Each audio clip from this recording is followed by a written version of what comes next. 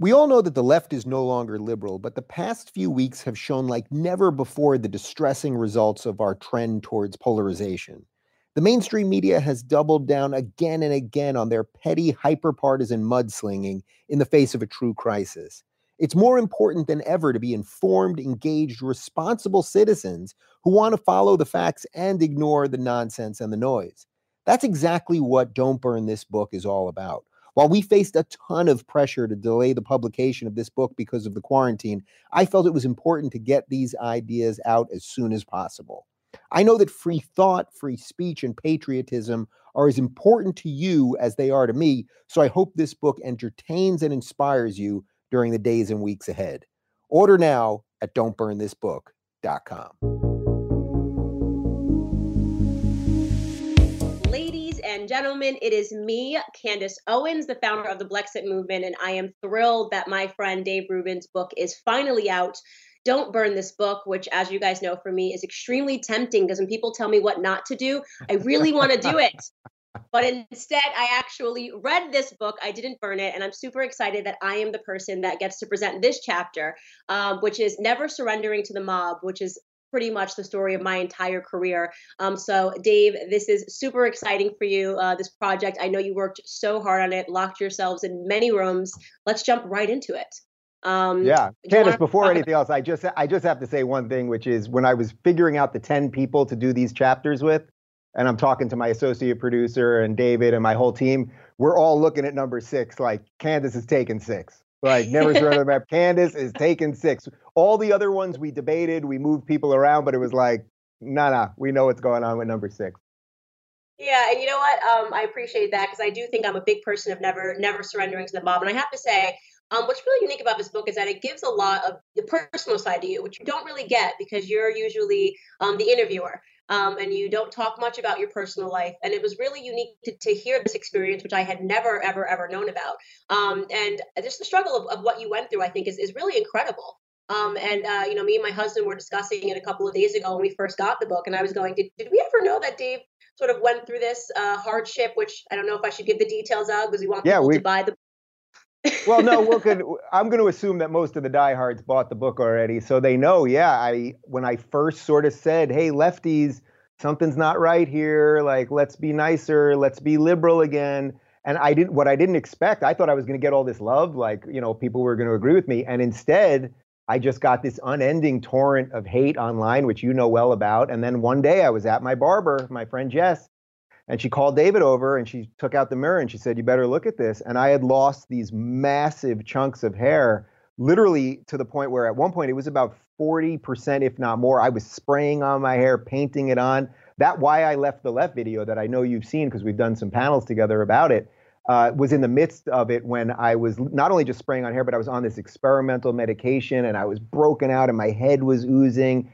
And I swear to you, it's not exaggeration. I was about to quit. I was literally like an hour away from quitting. I could not take it. And I don't know what got me to the other side. Something it just pushed me through. Like, everyone before me in my family has had it a lot worse than me. And was I going to let like some hair loss, get rid of me? But I am proud to say it's all mine. And Candace, as someone that doesn't surrender to the mob, I don't want to say what happened, but I might have gotten a haircut yesterday. I'm not saying I did.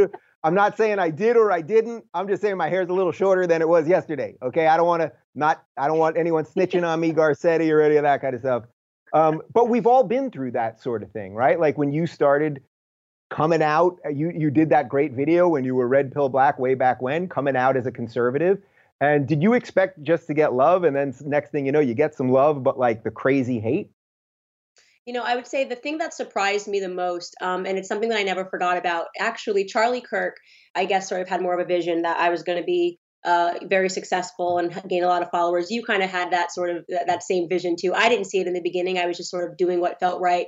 And he sat me down and he made me read an article of things that can change in your life when you gain a little bit of fame. And I read it sort of, okay, this is good to plug into the back of your mind, but I don't know if this is going to actually be applied into my life. And, now my husband actually says to me a quote. He doesn't know which Beatle said it, but he's apparently they said, "Fame doesn't change you, it changes everybody around you."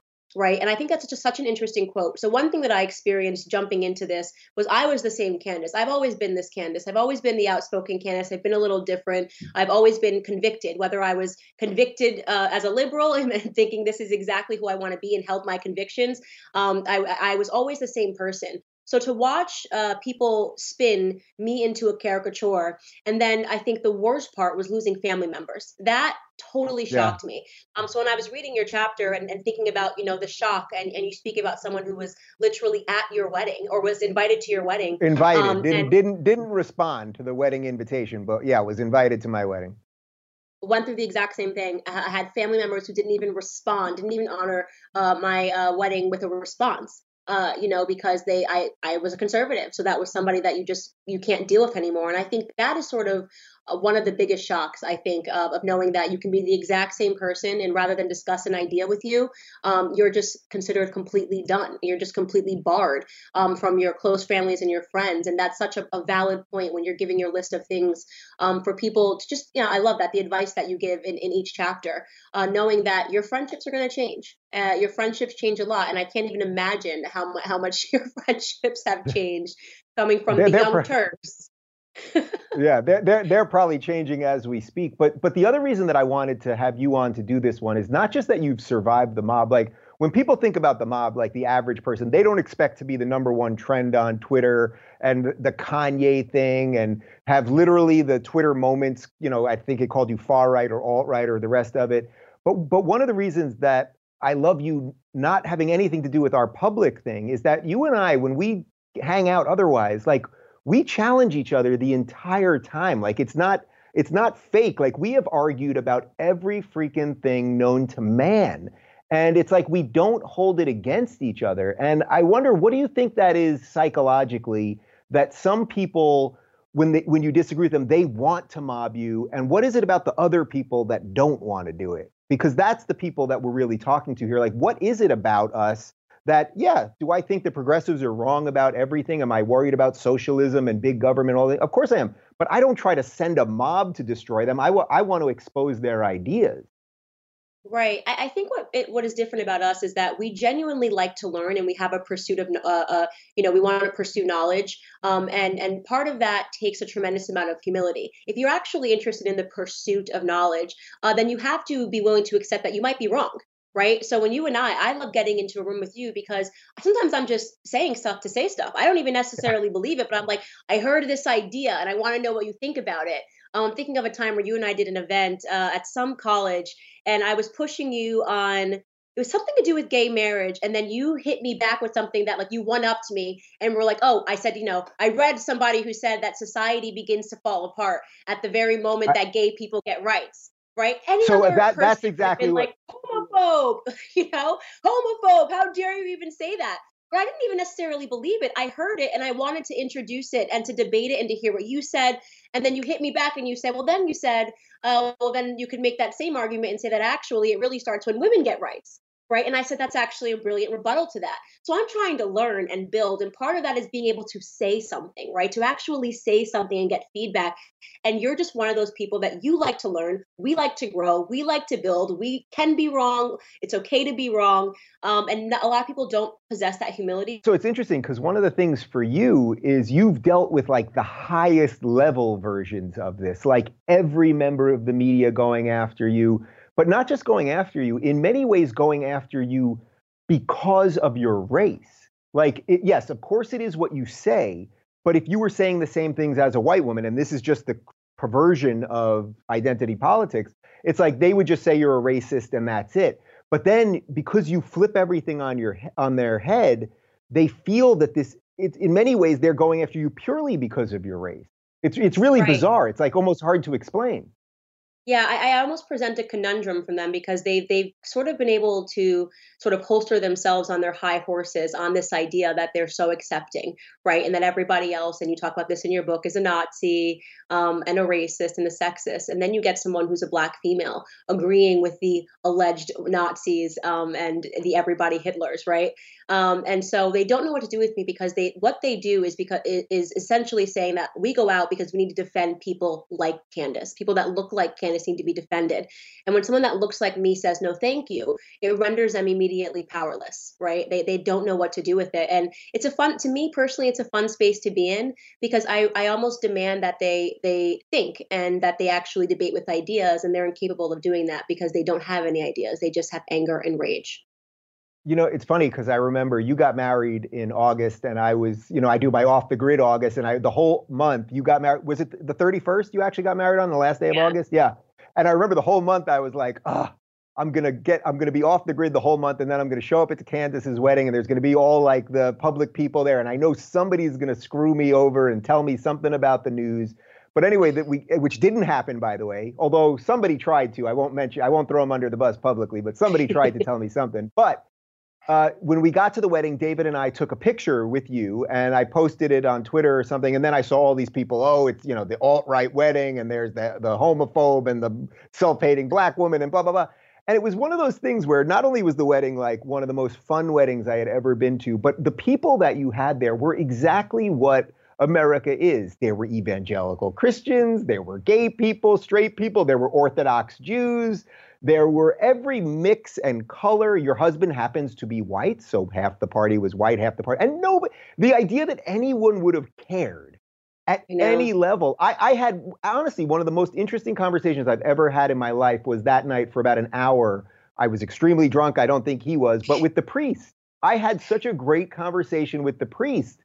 And it was like, man, all of these haters that would love to send the mob on any of us. And, you guys, I'm sure, had to have some extra security there and the rest of it. It's like they just have nothing to do with anything remotely close to truth.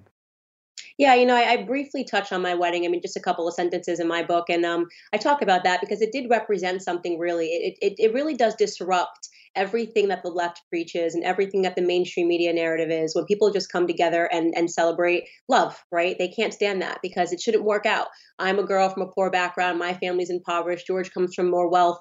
His family's more privileged. I'm black. He's white. I'm a woman. He's a male. None of this should work. We've got gay people at our wedding. I got my lesbian cousins at the wedding, right? None of this should work. It should have just been an instant war, right? Are you gay? Are you straight? Are you tall? Are you short?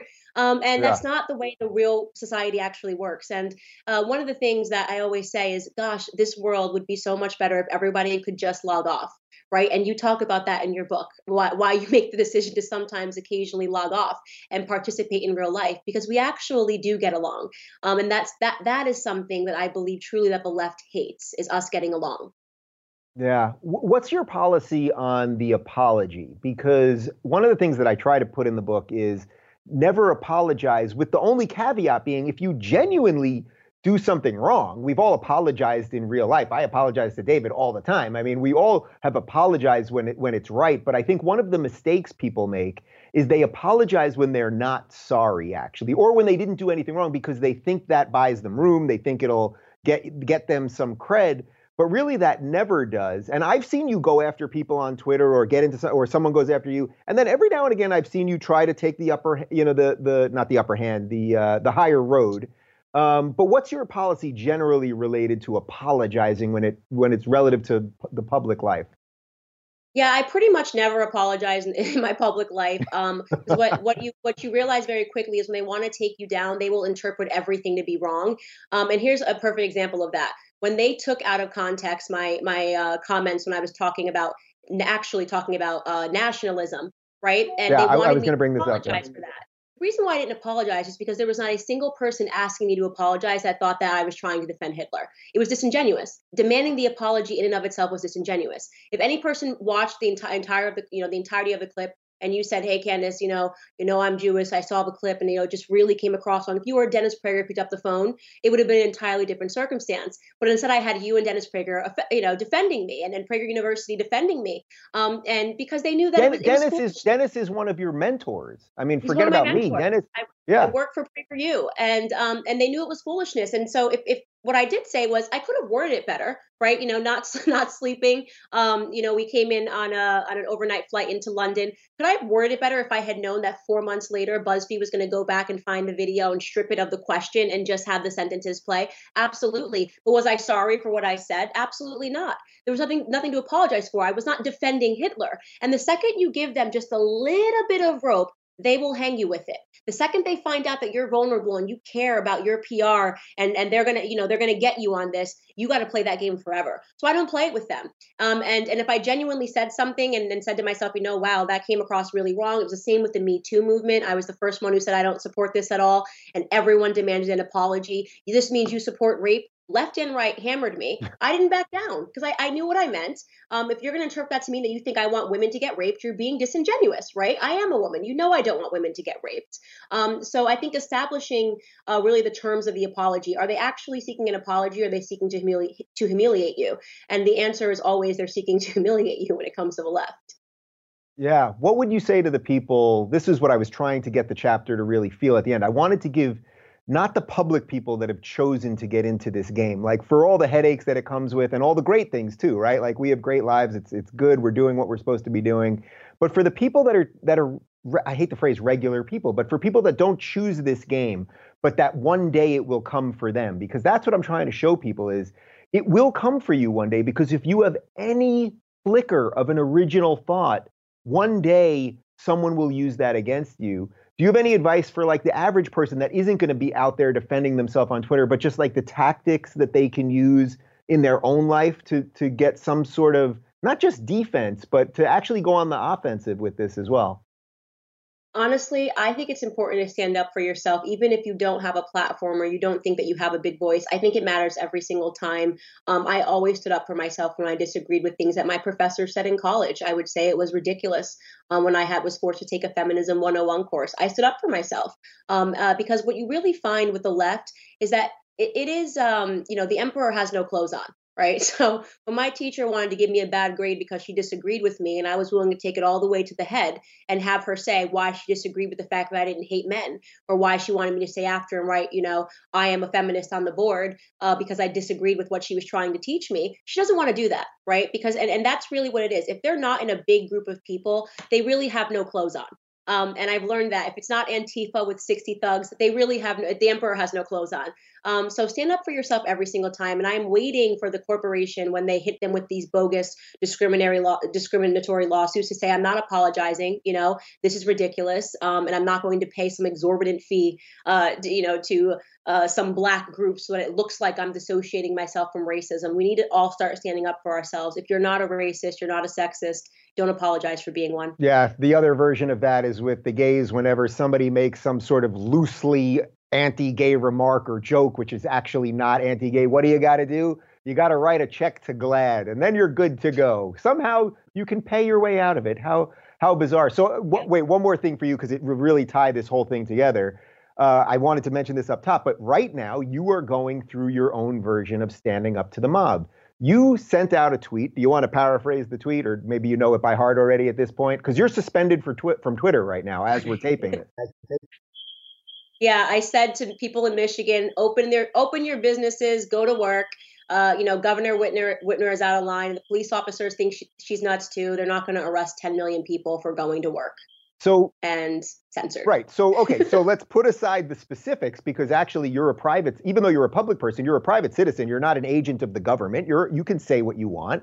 But Twitter basically took down your tweet, and now they have suspended you. So you haven't tweeted in like 5 days. You must be freaking out at the moment. Or you're probably very happy actually, but you're not backing down, because all you have to do to get back on Twitter, right, is just what do you technically have to do at this point? You have to go through this process of saying that you were wrong and you're going to delete the tweet. But I wasn't wrong. I'm allowed to say that. Even if I wanted to say go out and protest, that's a constitutional right. Okay.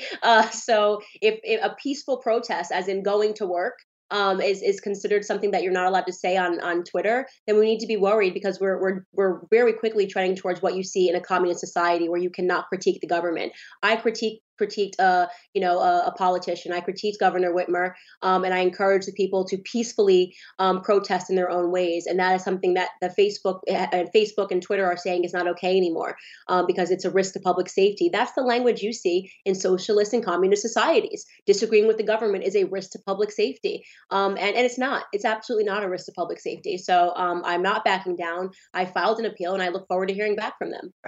So as someone that probably more than anyone else that I know doesn't surrender to the mob, I mean, how long will you allow yourself to be in limbo? Because I know you want to get your thoughts out there and everything else. I mean, what if they just don't respond to you? Which actually, that would be their move right now, right? Like, let's just ignore her, and then she'll peter out, she'll disappear. That's what they're hoping. Then I'll lawyer up. I'm not taking any prisoners this year, and I've been very serious about going after the tech companies. I had a great phone call with actually a lawyer 2 days ago talking about this and saying that I think we need to get serious about this. We need to put together a legal defense fund. This thing is getting crazier and crazier, and they're widening the net on people that they're trying to censor. And, I've had issues with Facebook this week as well, marking things as fake news. Fake news assessments are being done by former CNN editors for Facebook. Leadstories.com is run by four former CNN editors of 26 years. They're considered unbiased fact checkers.